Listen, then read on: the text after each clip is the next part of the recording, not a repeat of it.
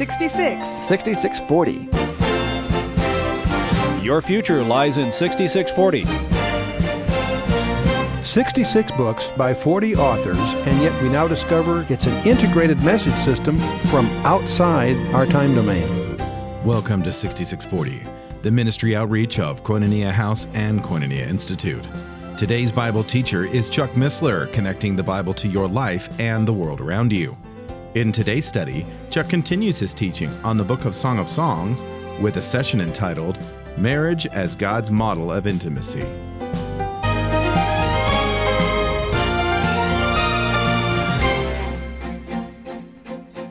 And the man said, "The woman whom thou gavest to be with me, she gave me of the tree, and I did eat." Now, you girls recognize that right away. The guy is always going to blame her for whatever it is. And the Lord God said unto the woman, "What is this thou hast done?" And the woman said, "The serpent beguiled me, and I did eat." The Lord God said unto the serpent, "Because thou hast done this, thou art cursed above all cattle, above every beast of the field. Upon thy belly thou shalt go, and dust shalt thou eat all the days of thy life." We have no idea what the Nachash was prior to this declaration by God. We only know its after effects, if you will. But going on, God continues. God is declaring war on Satan. "I will put enmity between thee and the woman, between thy seed and her seed. It shall bruise thy head, and thou shalt bruise his heel." The enmity of Satan, specifically against the woman, is provocative, especially when you see satanic beliefs and cults always denigrate the woman. Think about the role of the woman in the world of Islam, and you begin to get a coloration here. Romans 5. "Therefore, as by the offense of one, judgment came upon all men to condemnation. Even so, by the righteousness of one, the free gift came upon all men unto the justification of life." So our troubles started by one, but our troubles are repaired by one. "As by one man's disobedience many were made sinners, so by the obedience of one shall many be made righteous." Praise God. Well, continuing Genesis. "And unto the woman now," God turns, and he says, "I will greatly multiply thy sorrow and thy conception. In sorrow thou shalt bring forth children, and thy desire shall be to thy husband, and he shall rule over thee." That's a key point, by the way. It's amazing how many false belief systems and so forth fail to honor the fact that the husband is to rule over the woman. It's there. It won't go away. And it's going to be amplified in the New Testament as we go on.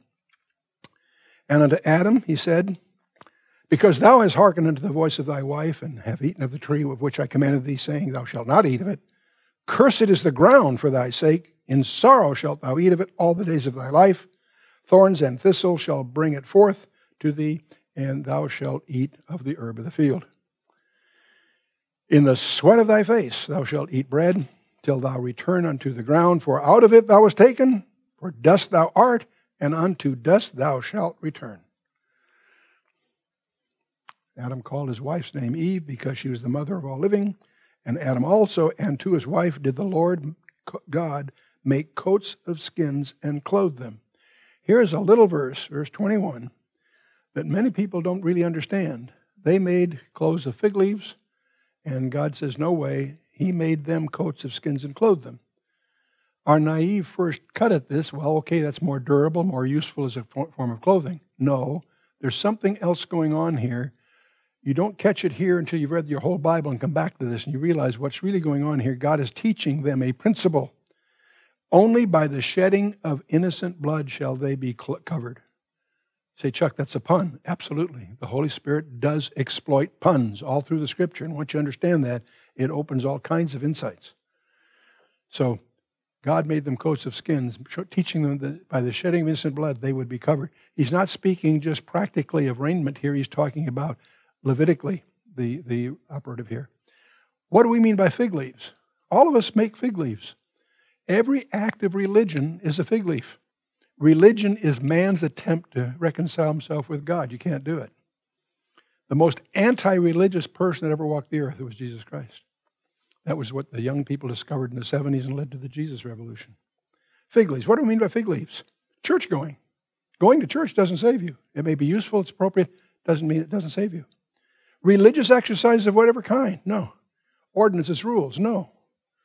Philanthropy, I give all my goods to poor. No, that doesn't. Altruism in whatever form, no. Any personal efforts will not avail to establish your freedom from the penalty of sin. None of those things. Those are all in contrast to the only thing that does work, and that's the cross. That's God's way. And that's what's going to be revealed in the rest of the next 65 books of the 66 that we call the Bible. So that's a glimpse of Adam and Eve in the sense that they're the foundation of marriage. Let's take a look at probably the archetype. And when you start talking about types in the Bible, the classic one is Abraham's offering of Isaac in Genesis 22. And I want to get into that only to set the stage for the second part of that in Genesis 24. But let's take a look at this. In Hebrew, it's called the Akedah, Abraham's offering of Isaac. Strange story. God's asking Abraham to offer his son as an offering. Is he into his child sacrifice? No. First of all, he wasn't a child. He's probably about 30 when this happened. But the point is, Abraham offers Isaac on Mount Moriah. That's in Genesis 22. And I won't try to cover the whole thing here. It's well developed. I assume it's all by way of review for most of you. If not, you can find all about it in our materials or Learn the Bible in 24 Hours deals with this for you. Isaac is dead to Abraham for 3 days. That's provocative. Many people miss that point of it. Abraham knew that by taking him up that mountain, he was acting out a prophecy. How do I know that? Because he names the place, in the mount of the Lord it shall be seen. He knew, he didn't understand everything about it probably, but he understood that this was somehow prophetic. That's why he named it that way. And indeed it is prophetic because 2,000 years later, on that very spot, another father actually did offer his son as an offering for sin. And he had Abraham act that out as a type, as a foreshadowing of all of that. And when you study Genesis 22, it is full of insights, not the least of which is the name. Abraham and Isaac, of course, go home afterwards. It doesn't say that. Abraham, the young man, and the donkey go home. It doesn't mention Isaac because the name of Isaac, Isaac is personally edited out of the record for 2 chapters until he shows up joined with his bride, Rebekah. That's why Genesis 24 is so much. This is all covered in hour 4 of Learn the Bible in 24 Hours. Go to chapter 23 is the death of Sarah, but then we get to chapter 24. And once again, now obviously in Genesis 22, Abraham is acting as a type of the father. And Isaac is a type, of course, of the son.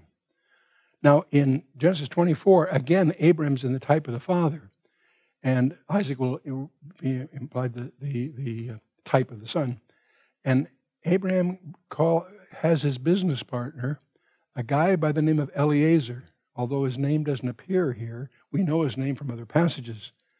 When the Holy Spirit is in a type, he's always as an unnamed servant. We'll see him that way, this way, and we'll see that in the book of Ruth.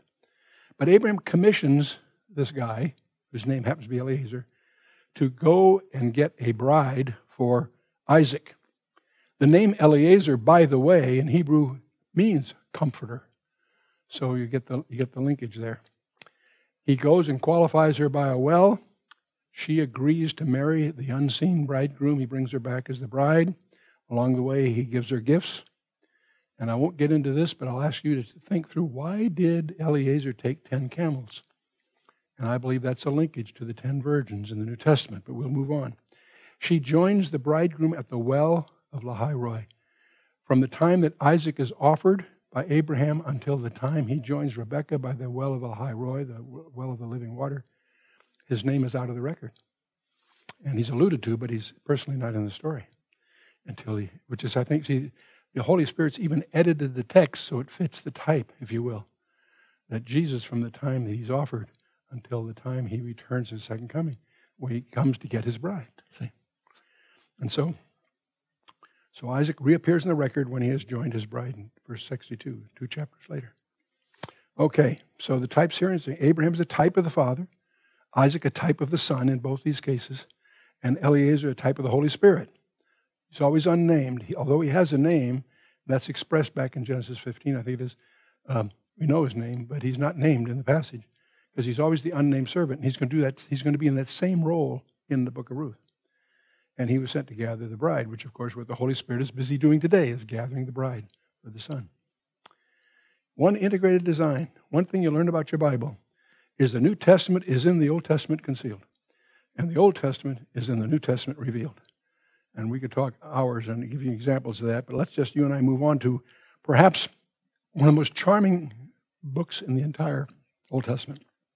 A little 4-chapter book called the Book of Ruth. It's back in the days of the judges. This is before Samuel, before David, all of that stuff. Many people call it the ultimate love story, and that's a term. If you go into college and just take a literature class, very frequently the Book of Ruth will be presented, not for its biblical implications, just as an elegant, well-crafted love story. It's exalted in that way alone, and at the literary level alone. Now, once you understand prophecy and you understand your Bible, both at the prophetic level and also at the personal level, you'll discover this book is packed with secrets and discoveries that we could easily spend a whole weekend going over just this book. It's one of the most significant Old Testament books about the church. From a church perspective, if you look at the Old Testament, this is the one that leaps out at you for a number of reasons. Because it defines the role of what we call the kinsman redeemer. What do we mean by kinsman redeemer? This little story will explain it to us. In fact, I usually teach the idea that if you're going to study the book of Revelation, you before you get to chapter 5, you need to master this book. It's the key to understanding the book of Revelation, especially chapter 5. And so he has 4 chapters. The first chapter is love's resolve. That's where Ruth, a Moabite, a Gentile, cleaves to her mother-in-law, Naomi. And then we go to her response to all that, where she's gleaning, and then the strange thrashing floor scene we'll come to, and then her reward for her faithfulness here. That ties it all together. So let's take a look at chapter 1, just quickly summarizing what goes on there. It was in the day of the judges. Famine drives the family to Moab, eastward. And Naomi and Elimelech are married, and they have 2 sons, Mahlon and Chilion. The names are kind of relevant. Obviously, Naomi means pleasant land, by the way, and she becomes a type of Israel, as you'll see. And Mahlon and Chilion are both unhealthy guys. Unhealthy and puny, actually, is what their names mean. And they die, having married. And they married Moabitess gals. And so Naomi has 2 daughters-in-law, Orpah and Ruth. And they insist upon, and things get, after 10 years, things get better, so Naomi's going to return back to Bethlehem where she came from. And they agree to go with her, and she talks them out of it. So you girls are still young, go have a life. And Orpah finally yields and stays. Ruth does not. She clings to her mother-in-law. She remains with Naomi. And thus she becomes in the family tree of Christ, by the way. So, and she has this famous declaration in verse 16 of chapter 1. Ruth said, "Entreat me not to leave thee nor return from following after thee. For whither thou goest, I will go. And where thou lodgest, I will lodge. Thy people shall be my people, thy God, my God. Where thou diest, I will die, and there will I be buried. The Lord do so to me, and more also, if aught but death part thee and me." What a declaration. And she's faithful to that. She clings to that, and that earns the respect of all that are in Bethlehem when they go back. And so that's the first step. Now, what happens in chapter 2, one of the reasons it's such a blessing, you need to understand some of the strange laws that are operative here in ancient Israel. And they have a thing called the law of gleaning. And we'll get into that here in Leviticus 19 and Deuteronomy 24. If you were a landowner and you had grain, you were allowed to have your reapers make one pass through it. Whatever they missed or fell by, you had to leave for the destitute. That was their approach to dealing with the welfare or the people needy. So that was called gleaning. The widows and the orphans could follow behind the reapers and take what they missed or what fell by the wayside. That was the way it operated, okay? And so this was their provision for the destitute. Now, the text says she happened on the field of Boaz. Now, when you teach this, you have to really understand that coincidence is not a kosher word. Nothing happens. It was destiny, God's handiwork, that she happened on a field to go gleaning. She was gleaning for her mother-in-law, and so that what she happened on this field, not knowing the destiny, because it happens that he's a kinsman, and that's going to have profound implications to our study. And the word Boaz, by the way, means in him is strength. It happens to be the label of one of the 2 pillars that are named in the temple. There are two major pillars that are very prominent. One of them is Boaz, and Jachin, in him is strength, in him is counsel. And so Boaz is the hero of the piece. And this is the guy that you would cast Russell Crowe or a Charlton Heston figure. He's the hero of the piece here. Now, he is introduced to Ruth by an unnamed servant. And if you're a study of these things, you pick up right away that, something's up here, because the unnamed servant is typologically usually the Holy Spirit at work here. And she catches his eye, so he instructs his reapers, when they reap, to leave some handfuls on purpose. In other words, the fix is in. He wants to make sure she's well taken care of, invisibly, but nevertheless, the fix is in, if you will. So he is going to end up becoming what's called the Goel in Hebrew, the kinsman redeemer. And we'll explain exactly what requirements that were, but he's the one that by his commitment and action, he will redeem the land to Naomi, and he will take her as a Gentile to wife. That'll come out later.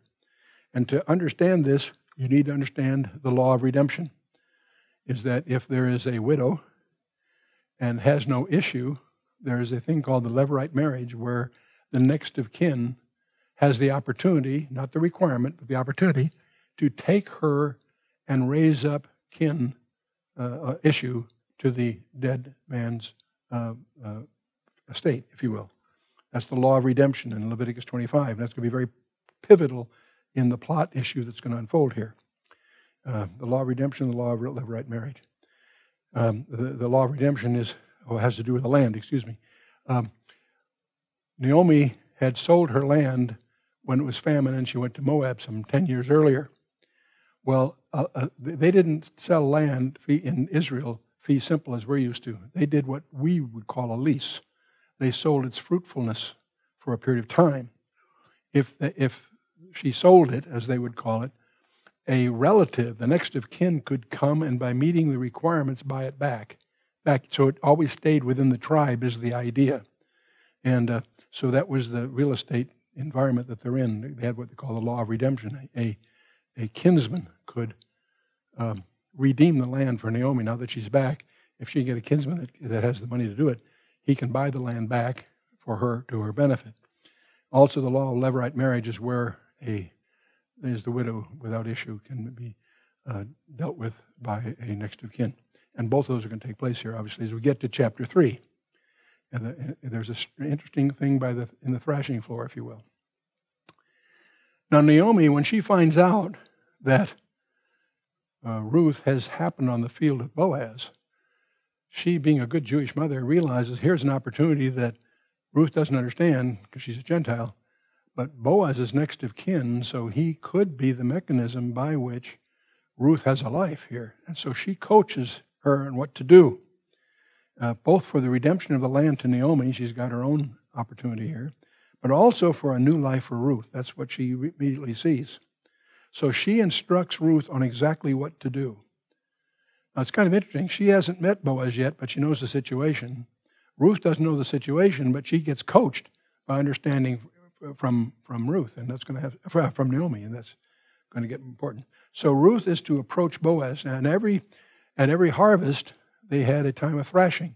The thrashing floor was typically in a saddleback where there's a prevailing wind, and what they do is they thrash the grain and throw it to the air, and the chaff would blow downwind a little bit, and the good stuff would fall short. If you did it right, you ended up with two piles. The near pile you'd bag and get ready for market. The further one you'd burn to keep away the vermin and so forth. After a day's work of that, in the evening, they typically had a party. And everybody the merchants especially, would sleep there to guard their merchandise. But it was sort of a slumber party kind of environment here. Okay. Came to pass at midnight. She's going to do exactly what Naomi told her to do. Came to pass at midnight that the man was afraid. He turned himself. He's asleep, and he's turning asleep. Behold, a woman lay at his feet. Because Ruth did exactly what Naomi told her to do. She went there and slept at his feet. And he said, "Who art thou?" And she answered, and here's a verse 9 is misunderstood by most people that don't have the background.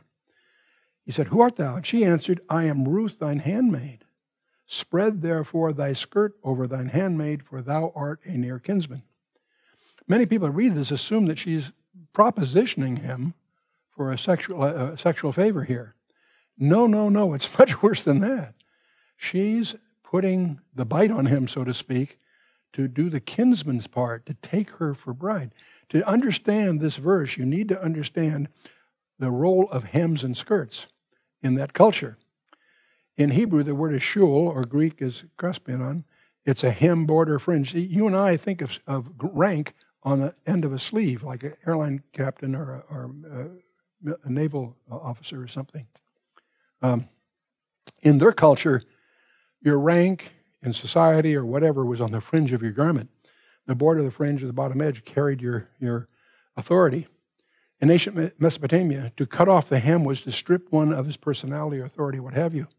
A husband could divorce his wife by cutting off the hem of her robe. A nobleman could authenticate his name on a clay tablet by pressing his hem in the clay, with the embroider serving as a badge. God's covenant with Israel is spoken this way in Isaiah 6, where God says, I'll spread my skirt over you, over the nation, putting his authority, his protection over it, and so forth. And the fringes on Levitical garments are an example of this all through the Torah. David's removal of Saul's hem is a big deal in 1 Samuel 24. The Lord's hem sought for healing, and the woman with the issue of blood in Matthew 14, Mark 6, and Luke 8. The woman with the issue of blood pushes through the crowd if she can just touch the hem of his garment, because in her mind, that's where his authority lay. And so on it goes. So Ruth and Boaz. So Ruth is requesting Boaz to exercise his right as a kinsman and to assume responsibility as a kinsman, which has two elements, the land for Naomi and her as a bride. So she approaches Boaz. She's asking him to fulfill the role of a Goel, a kinsman redeemer. But there's a problem. This is where in the plot there's a whoops, because there is a kinsman that's closer in kinsmanship than he is. And so you see, if you're doing this as a movie, you've got maybe Russell Crowe or someone in the role of Boaz, and you've got maybe Danny DeVito as the nearer kinsman, but he has a prior right. But Boaz gives her 6 measures of barley to take home to Naomi. That's a code that you have to be Jewish to understand the code that he is telling Naomi that this guy, that he will not rest. See, 7 is the seventh is the 6 is short of 7, that he will not rest until this is resolved. So he's telegraphing, he realizes that Ruth is Gentile, but Naomi, being Jewish, would pick up on this, the 6 measures of barley as a code for Naomi that he will, and she interprets this in the next chapter. So we get to chapter 4, which is the big climax here, and Boaz confronts the nearer kinsman and says there's an opportunity here to do the kinsman part for Naomi. And he says, great, I'll do that. I'll buy the property for her. And that's a letdown if you're hoping for them, if you will, for Boaz and Ruth. But it turns out, when he finds out there's also the issue of marrying Ruth is involved, he has to pass. Now that's good news for us because we're hoping to get Boaz and Ruth together. So he has to pass, and he symbolically yields his requirement by giving a shoe. That was the way they conveyed the idea. The theory was that she should be negotiating this, and he would give her a shoe, and she would spit in his face for not doing it, and that would be the way it was done in ancient Israel. But Boaz is in her advocacy here. He is handling all this in any case, and the nearer kinsman yields his shoe. So Boaz, of course, steps up. This is his big opportunity. He was hoping to have the opportunity. He's a wealthy landowner. He has no problem getting the land back to Naomi, and he takes Ruth as a bride. And by the way, Ruth is a Moabitess, and that's against the law. But what the law can't do, grace can. And that's part of the lesson here. So he purchases the land for Naomi, and he literally purchases Ruth as his bride. That's a concept that's strange in our ears, but that's the way they did things. Now, as you have at the end of chapter 4, they have this big celebration. And during the celebration, somebody says something that you and I would think sounds like a toast at a wedding. It's actually a prophecy, and as you study it, it's a strange remark we want to take a look at. Now, something else I want to point out that reminds you from our tutorial here on hermeneutics. The Greek mind thinks of prophecy as a prediction and a fulfillment. Prophecy is a prediction, which leads to a fulfillment. That's the Gentile model. The Hebrew model is a little different. Prophecy is pattern. That's why we use types so much. And the whole book of Ruth is a type of the kinsman redeemer, just as Genesis 22 was a type of the offer of Golgotha, if you will, and so on. So the goal is the kinsman redeemer, and he had 4 requirements if you're going to be a kinsman redeemer. He had to be a kinsman. He had to be able to perform. He had to be willing to perform. He might be able, but he would choose not to. That's his choice. So he had to be a kinsman, member of the family. That's why Jesus had to be a man. Because when you get to Revelation chapter 5, no man was found worthy to open the book and loose the seals thereof. But the Lion of the tribe of Judah hath prevailed, and so forth. So he had to be a kinsman, had to be able to perform and be willing to perform, and he must assume all the obligations. Couldn't just do the land, he had to do the Ruth thing too. You've been listening to 6640, the ministry outreach of Koinonia House and Koinonia Institute. Today's Bible teacher was Chuck Missler, teaching through the book of Song of Songs. Download the new K-House TV app to access an ever-growing collection of free resources. Visit the Apple or Android App Store or search K-House TV on your Roku or Fire TV streaming device. Thank you for listening to 6640 and for your continued prayerful support of this ministry. Until next time, as we continue this series, may God bless you with the knowledge of His Son, Jesus Christ, as you study His Word.